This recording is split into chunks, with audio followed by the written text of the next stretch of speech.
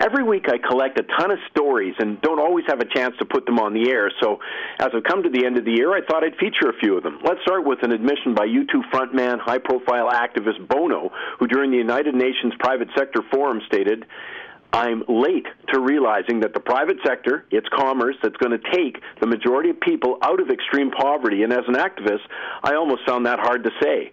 Well, he's right on both counts. He is very late. And yes, the evidence is clear that businesses in a capitalist system founded on individual freedom has been by far the most effective way to raise people from poverty. But sadly, the anti-capitalist brigade, led by the likes of Naomi Klein and Linda McQuaig, couldn't care less.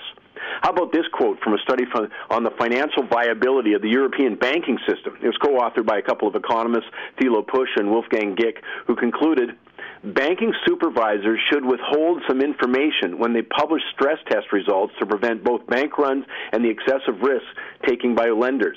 In other words, don't tell the truth." Here's one stat that proponents of higher taxes in the States won't be talking about. The Department of Veteran Affairs, a well-known sinkhole of mismanagement, handed out more than $142 million in management bonuses last year.